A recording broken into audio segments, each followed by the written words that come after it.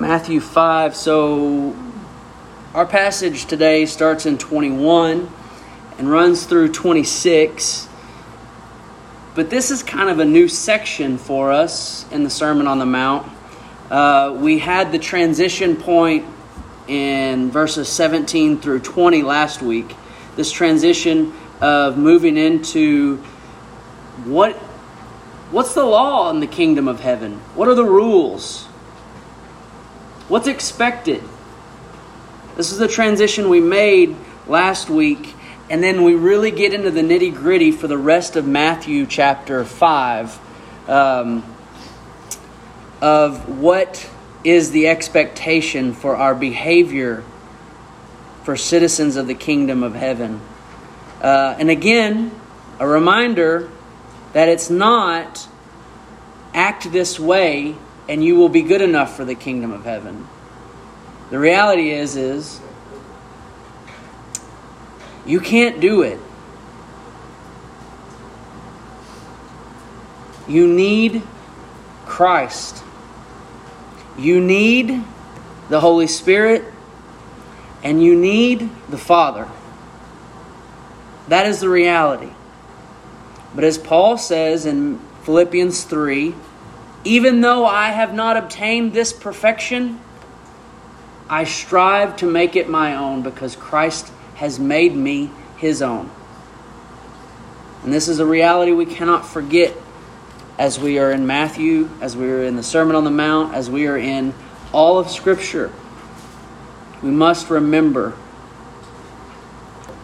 the work of the Father, the Son, and the Holy Spirit, the supernatural work of the Father, the Son, and the Holy Spirit.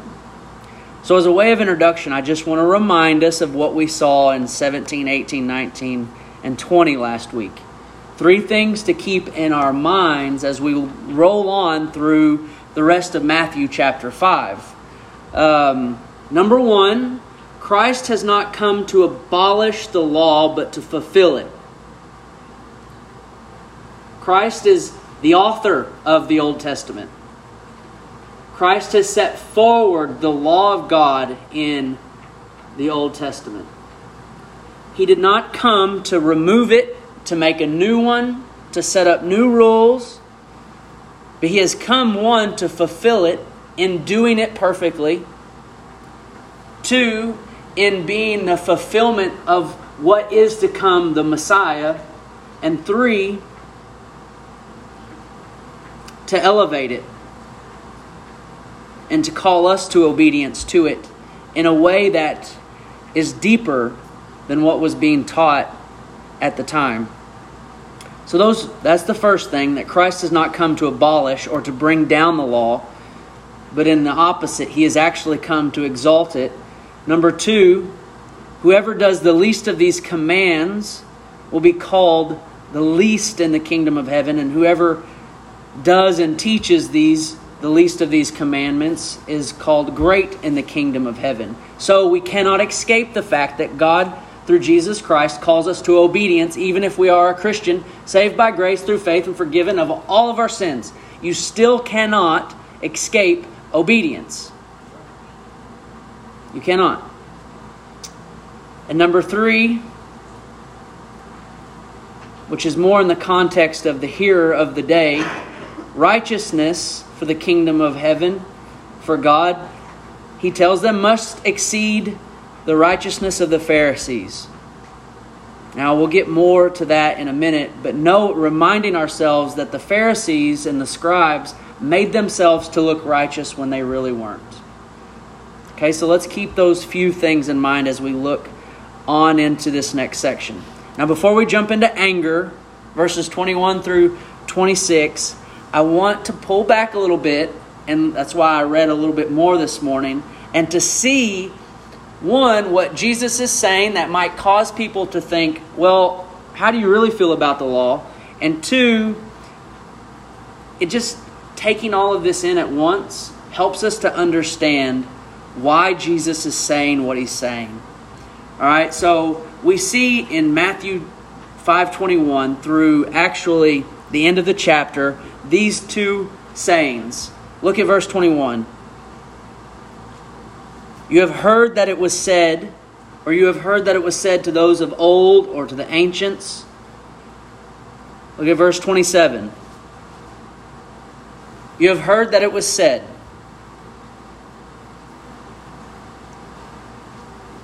Well, let me actually read what he's saying, so that'll help us. Verse 21, you have heard that it said, you shall not murder.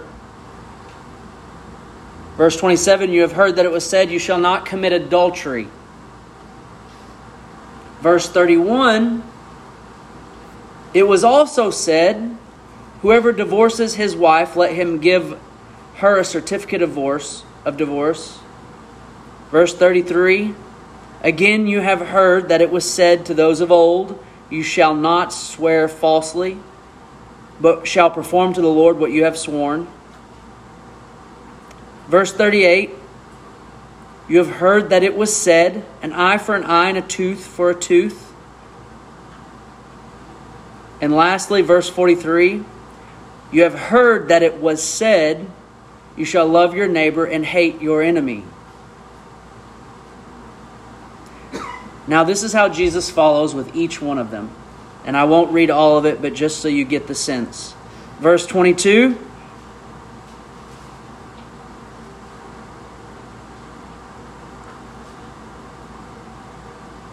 But I say to you that everyone who is angry with his brother will be liable for judgment, in the context of murder.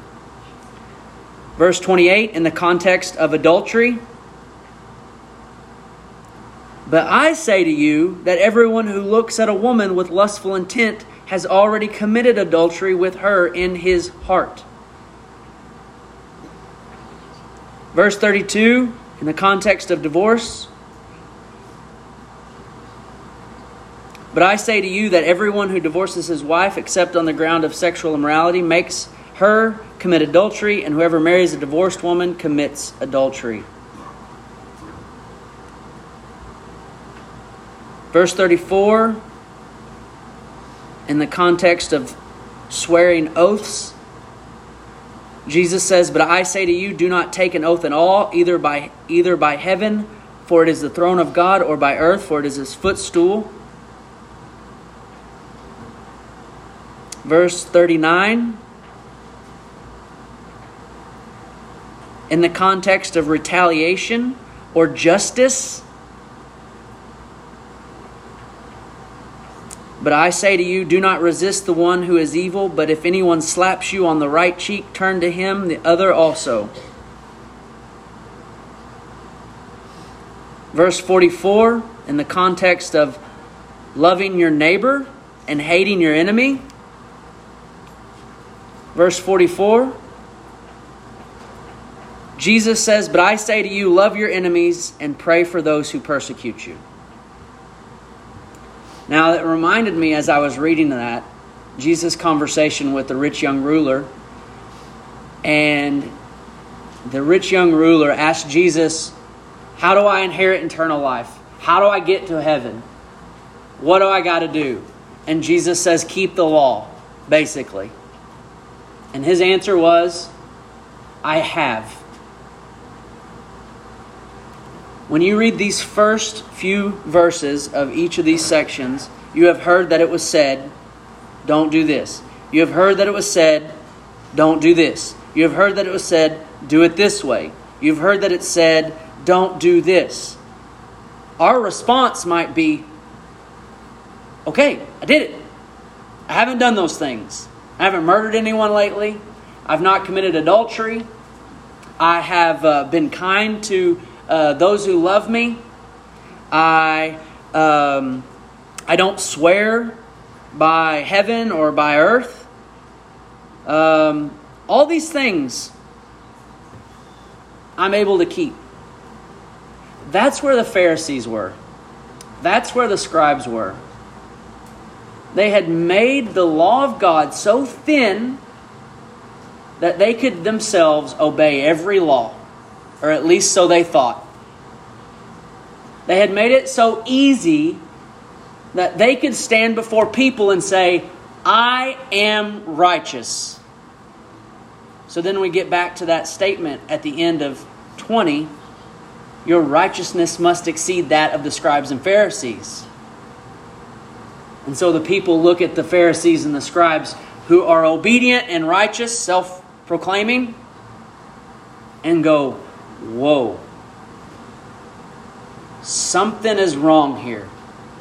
Because they're keeping all the commandments, at least what it looks like. But Jesus says that in order to enter the kingdom of heaven, my righteousness must exceed what they are currently doing. We used that example last week about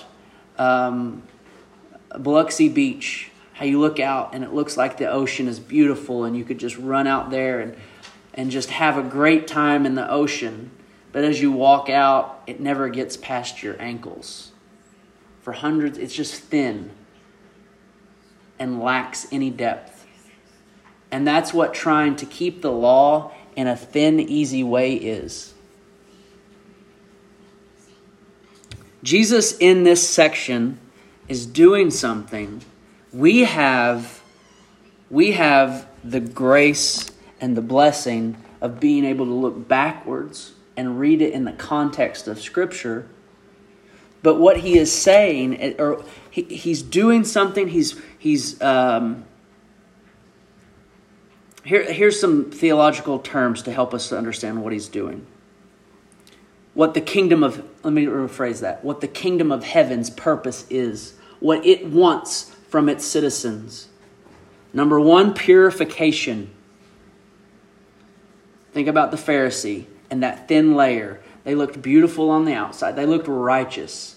But within them, they were corrupt and dead, full of sin.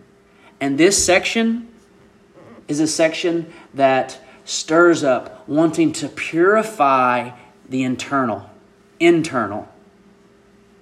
to cleanse us, not just on the surface, but within our hearts, in our makeup, who we are as people, to cleanse us and purify us. And number two, to fill us with righteousness. So the idea of purging the wicked and filling in with righteousness. Of calling evil, evil, and letting it be pressed out and pressed upon. That true righteousness, not the thin, false righteousness, but true righteousness that comes and dwells within. That might come in and take its place. And this is just what's called sanctification. This is called making the sinner a saint. Making the wicked righteous. Making the what's the word? The unclean clean. We'll go there. But it's supernatural. It's supernatural. Jesus tells them, go and cleanse your thoughts, basically. We could take that as an easy way of looking at it. It's not just your action, it's your thoughts. Now change your thoughts. Seriously, go try that this week. Fight your own thoughts, and you will be exhausted at the end of the day. There is that cliche example, but it's helpful. If we could just plug your mind into this projector and let people see your thoughts, and it's enough to condemn you to hell. A purging of the wickedness, a purification, and a filling of righteousness. That's what Jesus' words are trying to do in this section. And not just give you this checklist to go and live by or try to hold up to. But he wants to make you holy. He wants to make you like him. And that's what these words do. That's why this goes deeper. That was the intent of the law when it was given. But as law came, sin abound. When sin was named and given a law, then our flesh wants to do it. So let's look at this first one.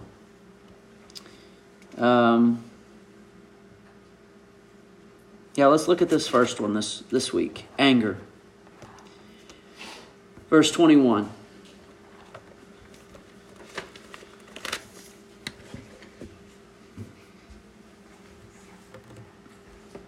Verse 21 says, "You have heard that it was said to those of old, 'You shall not murder.'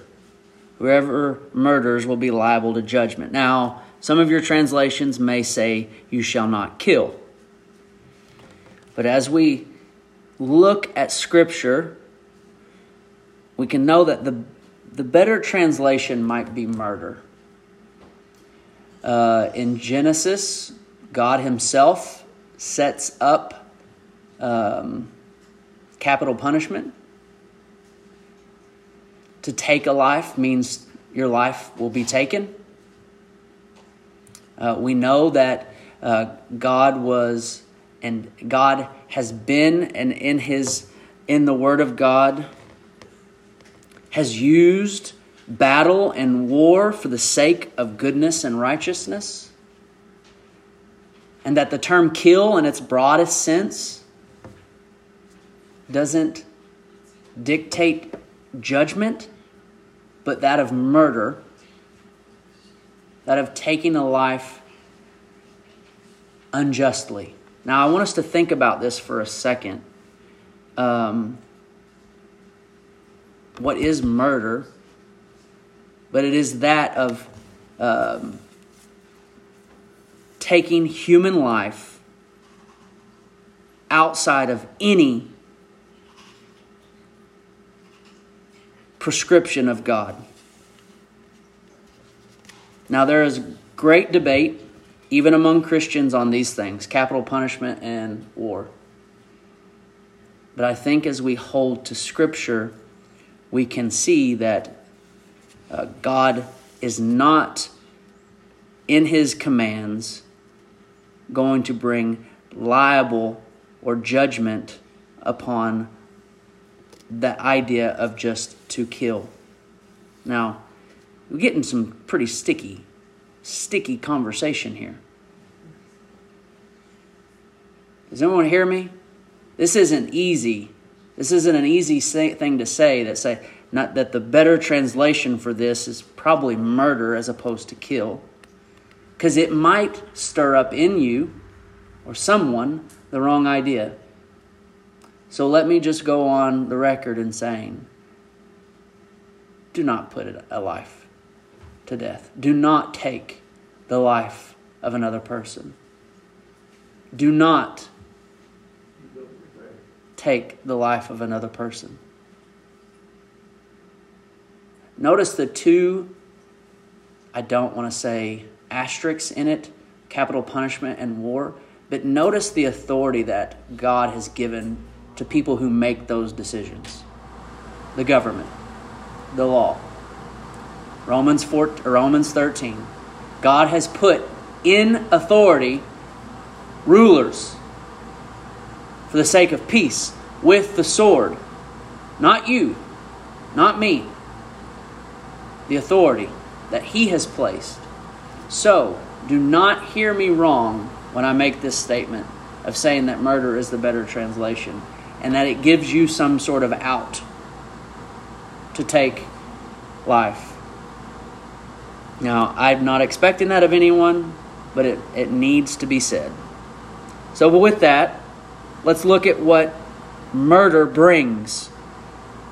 Verse 22, "You shall not murder, and whoever murders will be liable to judgment."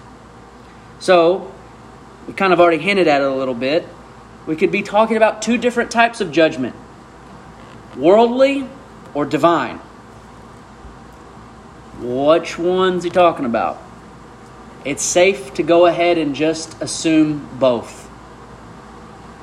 It's safe to assume that to murder brings judgment in this world upon the authorities that God has placed in rule and 2, before God.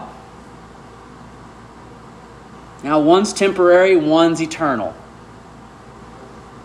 But they are both in place, and I believe that they're both referenced here. To murder will be, so you will be liable to judgment. That word is like, you're going to be found guilty. You're going to be found guilty in judgment. God has ordained authorities to keep peace. But God is definitely the ultimate authority and judge. And to murder, as He said in His commandments in Exodus, is to bring judgment. Thou shalt not murder. So the religious leaders and teachers would say, okay, I can handle that. Is that all you're asking of me? I just don't have to murder anyone? Okay, I'm a pretty righteous guy then. But Jesus is saying, oh no, no, no, no, no, no, no, no. Let us consider the origin of murder. Let me repeat that. Let us consider the origin of murder. Verse 22. But I say to you that everyone who is angry with his brother will be liable for judgment.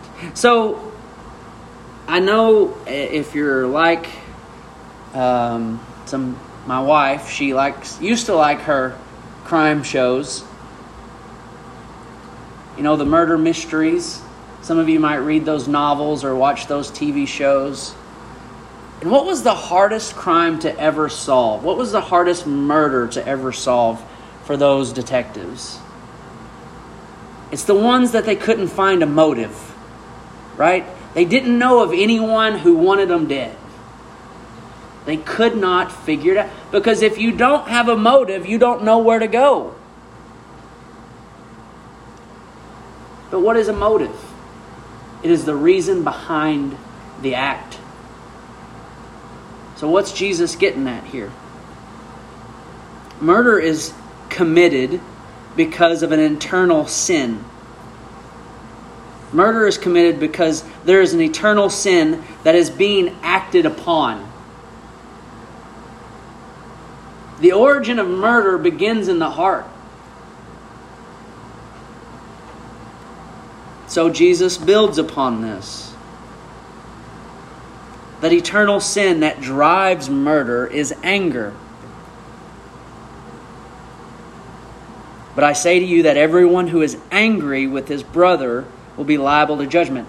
If you look up that word, that Greek word, of all the times that it's used in the Gospels, it's really translated wrath. Someone is wrathful and executes something there based on that wrath or that anger. It is the internal sin that presses out an action of hate and violence. It leads to murder. But the most interesting thing that really got them to talk and should really stir you up is not that.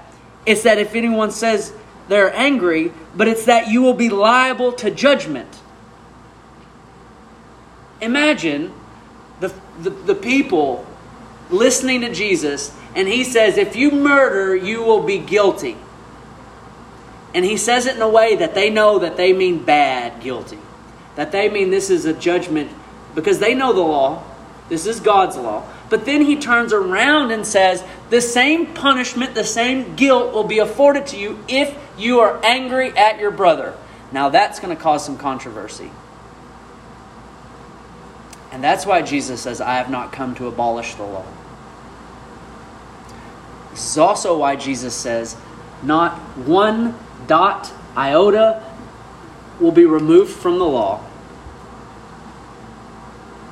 but you must keep it. And I'm making sure you understand how deep and how weighty the law of God truly is. Don't just murder, but do not be angry towards your brother. anger leads to other sin. The consequences are the same. How do these two equate? Now, don't get me wrong. Let's not get this wrong.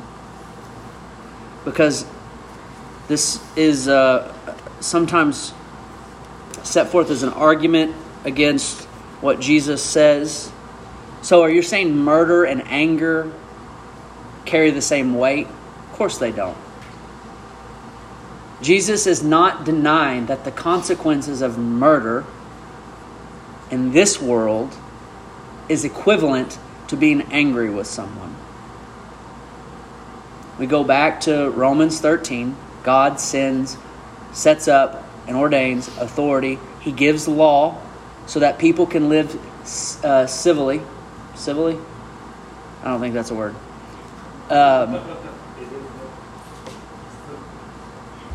You know what I mean. To take a life brings greater consequences than being angry with someone. We can all be on agreement with that. If you were to take a life of this world, it would have a drastic impact in this world. And therefore, the punishment, we can say, must fit the crime in this world.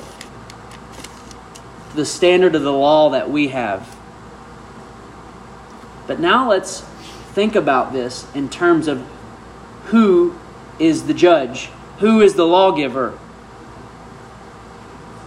If God says don't do this and don't do that, and He is a infinite God who is infinitely just and infinitely holy and infinitely righteous, and you break one of His commands, the consequence is the same across the board. To murder or to be sinfully angry with someone makes you completely disqualified from the kingdom of heaven. I'm going to say that again.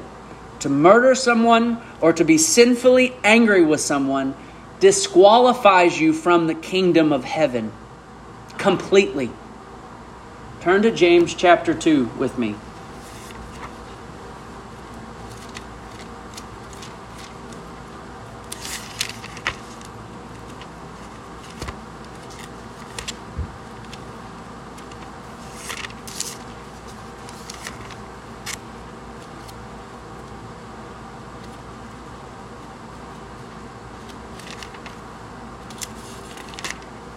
Verse 8.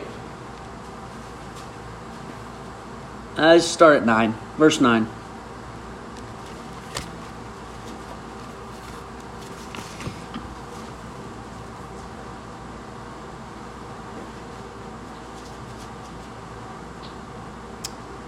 Verse 10, sorry.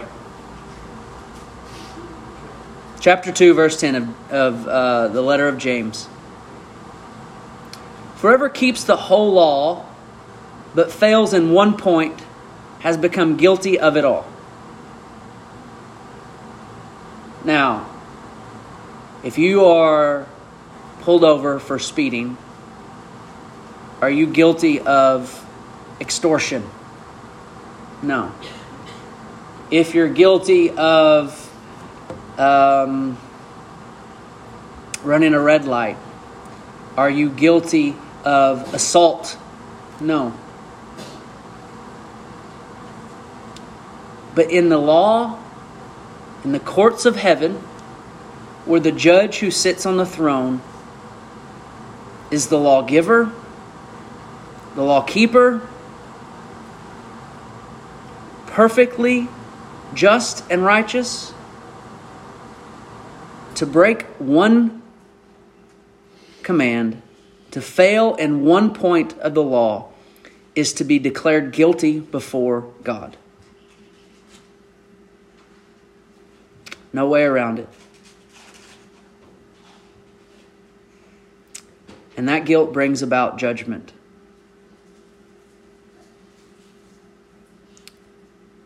All have sinned and fallen short of the glory of God. I don't care if you're Hitler or Mother Teresa. They have all fallen short at some point of the law. And they all are disqualified from the kingdom of heaven. But the righteous requirement of the law has been fulfilled in Jesus Christ. For God did what the law and man could not do. He sent His Son to live a perfect life of righteousness. Jesus never once was sinfully angry. He never got upset with a sibling. Can you imagine that? He never once got road rage.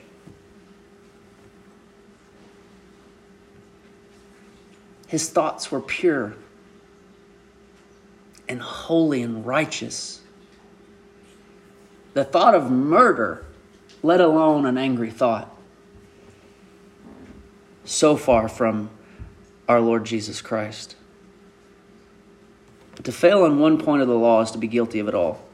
So, to be declared liable for judgment for anger should be eye-opening for the hearer. That's hard. That is deep. That is not thin. That is so deep it wrecks me. It causes me to see that I need something outside of me. I need supernatural. I need righteousness. I need forgiveness. Blessed are the poor in spirit. Blessed are those who mourn. But blessed are those who seek and thirst and hunger for righteousness.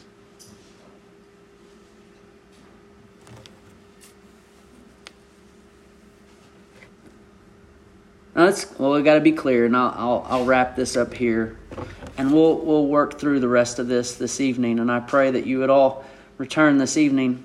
We'll connect some more dots, maybe, and look at this idea of dealing with one another with anger and issues among us. But there is a passage in the New Testament that says, be angry. Paul writes to the Ephesians, be angry. He says, be angry and do not sin. So, good luck with that one.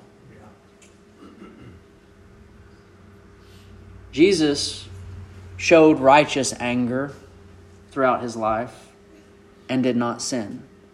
So, there is righteous anger.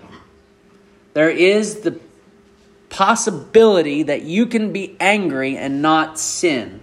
Now, I wouldn't try it without a lot of prayer and a lot of time in the Word of God, a lot of depending upon Him in your life. Be angry and do not sin. I got to say this, because some of you might be holding your Bible and seeing in this passage that there is a bit different language in verse 22 than what I have. So if you have the King James Version, it says something to the effect of, but if I say to you that everyone who is angry with his brother without cause will be liable to judgment without cause. So that's a difference between the King James Version and most of the newer translations of Scripture. When I say newer, I mean in the last 60 to 70 years. So we have to have this discussion here. That's not in my translation. So which one is right? Why is there this difference? Okay? Well, we have to understand something. And this is completely aside from this section, but it needs to be said for the sake of your understanding in reading Scripture. Because someone will come to you and say, well, your one translation says this, and your translation says this, and there's just all kinds of errors and contradictions in the Word of God. If you know how we get the Word of God and why there might be differences in translations. You might be prepared to have a conversation with an unbeliever and show them that maybe it's not God who's mistaken here. So, why would the King James Version say one and another one say different? There is no single whole manuscript, old manuscript of the Bible. There's not. Everything that you have from the King James Version, what was the one before the King James Version, Sylvia?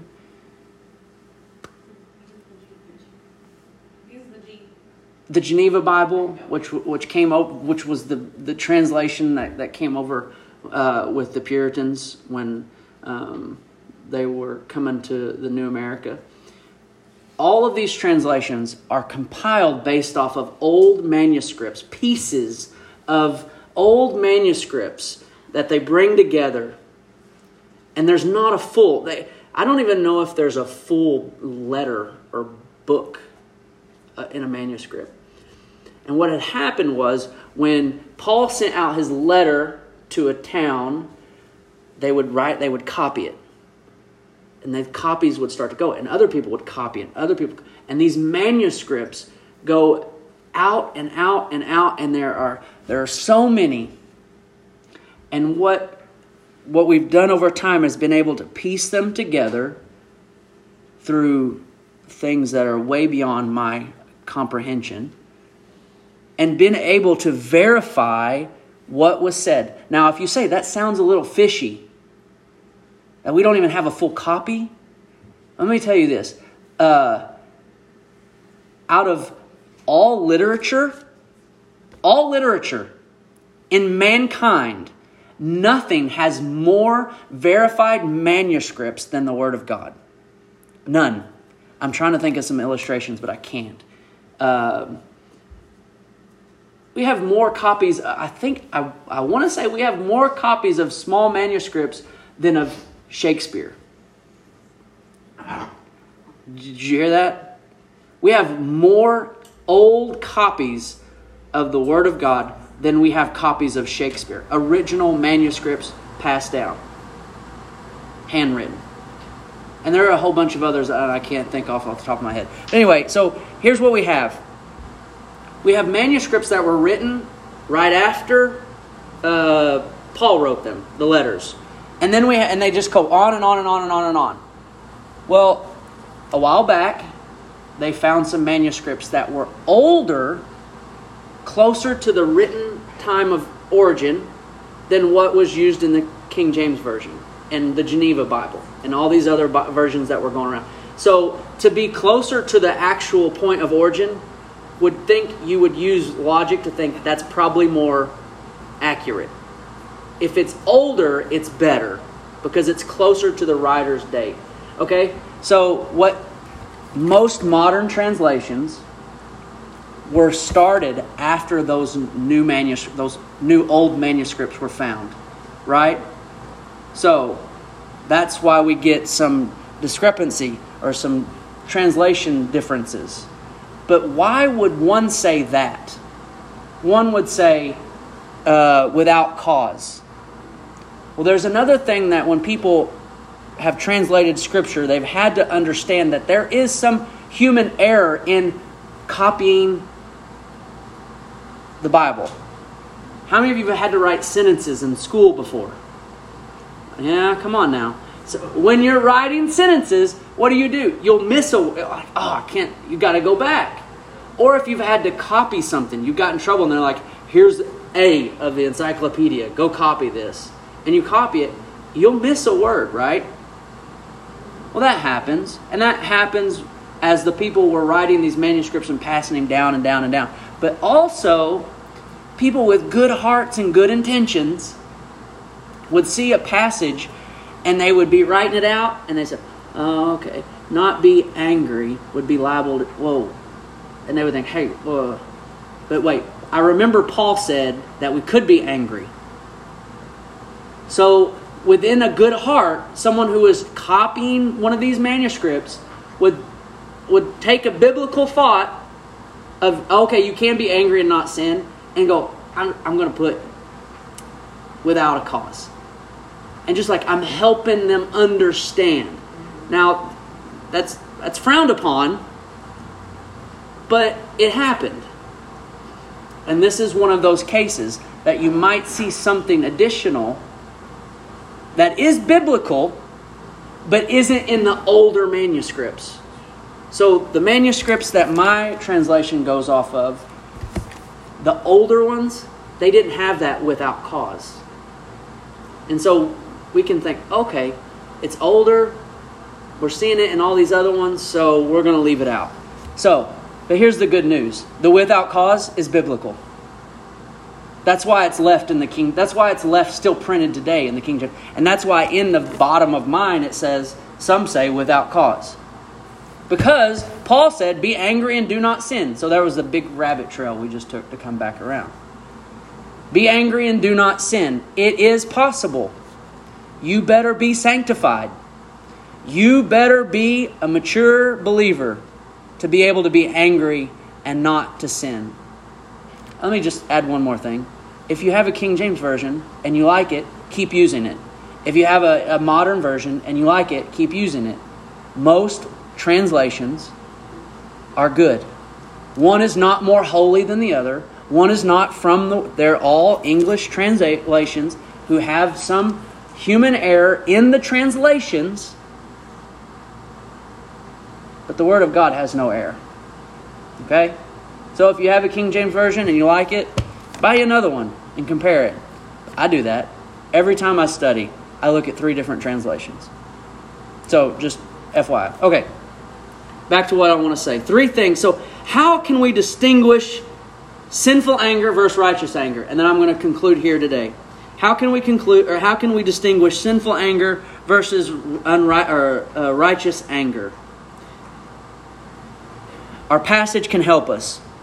If you're angry and you're not sure if it's sinful or righteous, look at let's look at the rest of verse 22. I say to you, whoever is angry with his brother will be liable to judgment. If your thoughts or even your words start to sound like what I'm about to read next, your anger is sinful. Whoever insults his brother will be liable to the council. Whoever says, you fool, you will be liable to hell of fire. So, we know in the Proverbs, and Jesus uses the term fool. So we have to comprehend, what are we talking about? But one, the idea in the rest of this verse is, if you are insulting people, your anger is sinful. If you're insulting people in your mind, your anger is sinful.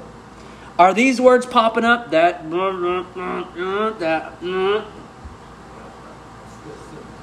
And really, these two ideas, these two words, the insult to the brother, the KJV says raka, which means empty, means they're empty-headed. If you're saying things like that guy's got no brain, or he's such a you're insulting their intelligence, your anger is sinful. And the other one, fool, is more of an internal. They lack any heart, or if you are attacking someone in your mind or with your words, stop it.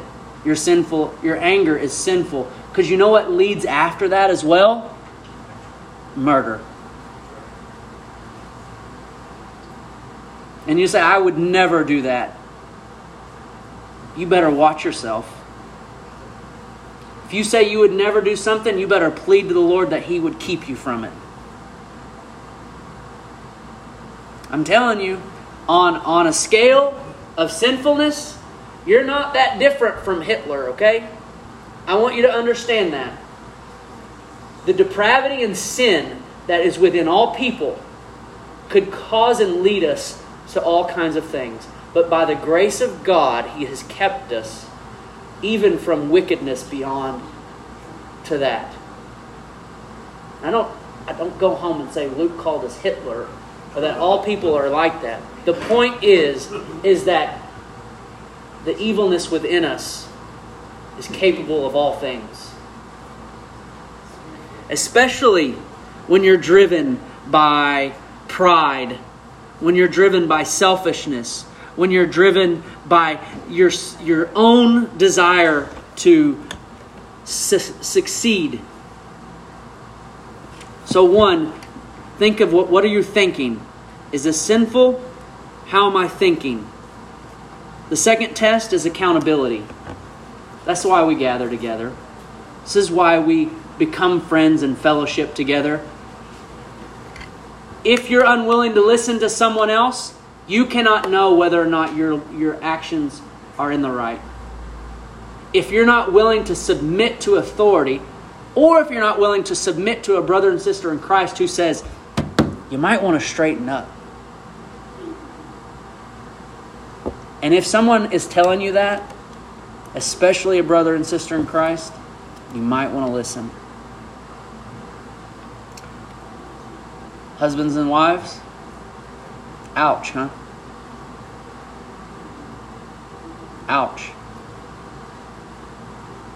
Let's listen to our spouses.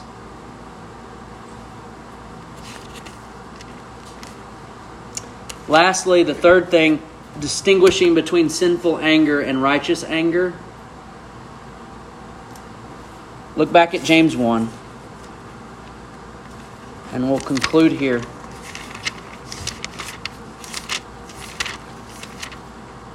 James 1 is a good instruction on how to live and to keep from anger. But I think it's also a good barometer of whether you're an angry person or not. James 1:19 says, "Know this, my beloved brothers, let every person be quick to hear, slow to speak, and slow to anger." If you are someone who does all the talking and does not listen, more than likely you're a person who is angry. And I don't mean you're a talkative person, you're a social butterfly, therefore you're an angry person. I don't mean that. I mean if you're not willing to listen to reason, if you're not willing to listen to someone else speak, and what they have to say, their point of view, their argument, if you're not willing to listen and hear and not speak, you might just be someone who is being angry towards people. So, Jesus probably was a man of few words, but the words that he spoke were profound and deep and weighty. Think about his time before Pilate. Think about his time before Herod. He didn't have to say anything. He let them talk. And he did not bite back. He did not fight them with anger. Now look, we're just going to finish this sermon with verse 20. Knowing that the kingdom of heaven is it's a matter of righteousness. Okay? The kingdom of heaven is a matter of righteousness. Verse 20. For the anger of man does not produce the righteousness of God. Now all are you in your gardens this time of the year, and this is what he's talking about. If you're in your garden and you're threshing around angry and throwing everything, what are you going to produce? Absolutely nothing. James is full of agricultural terms and examples. There is no righteousness that will grow in your garden if it is full of bitter anger. Now, don't walk out of here saying, I'm not an angry person. Think about it. Are you just suppressing it? Is it just in you being built up?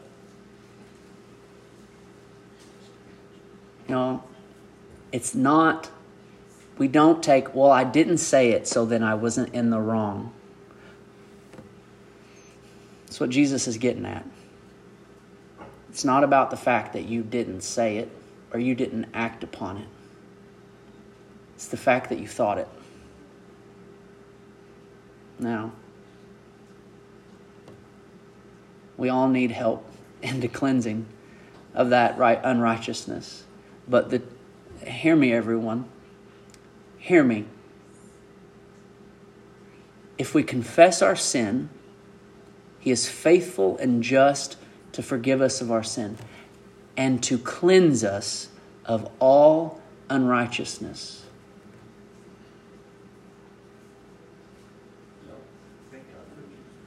He will purify our hearts and our minds.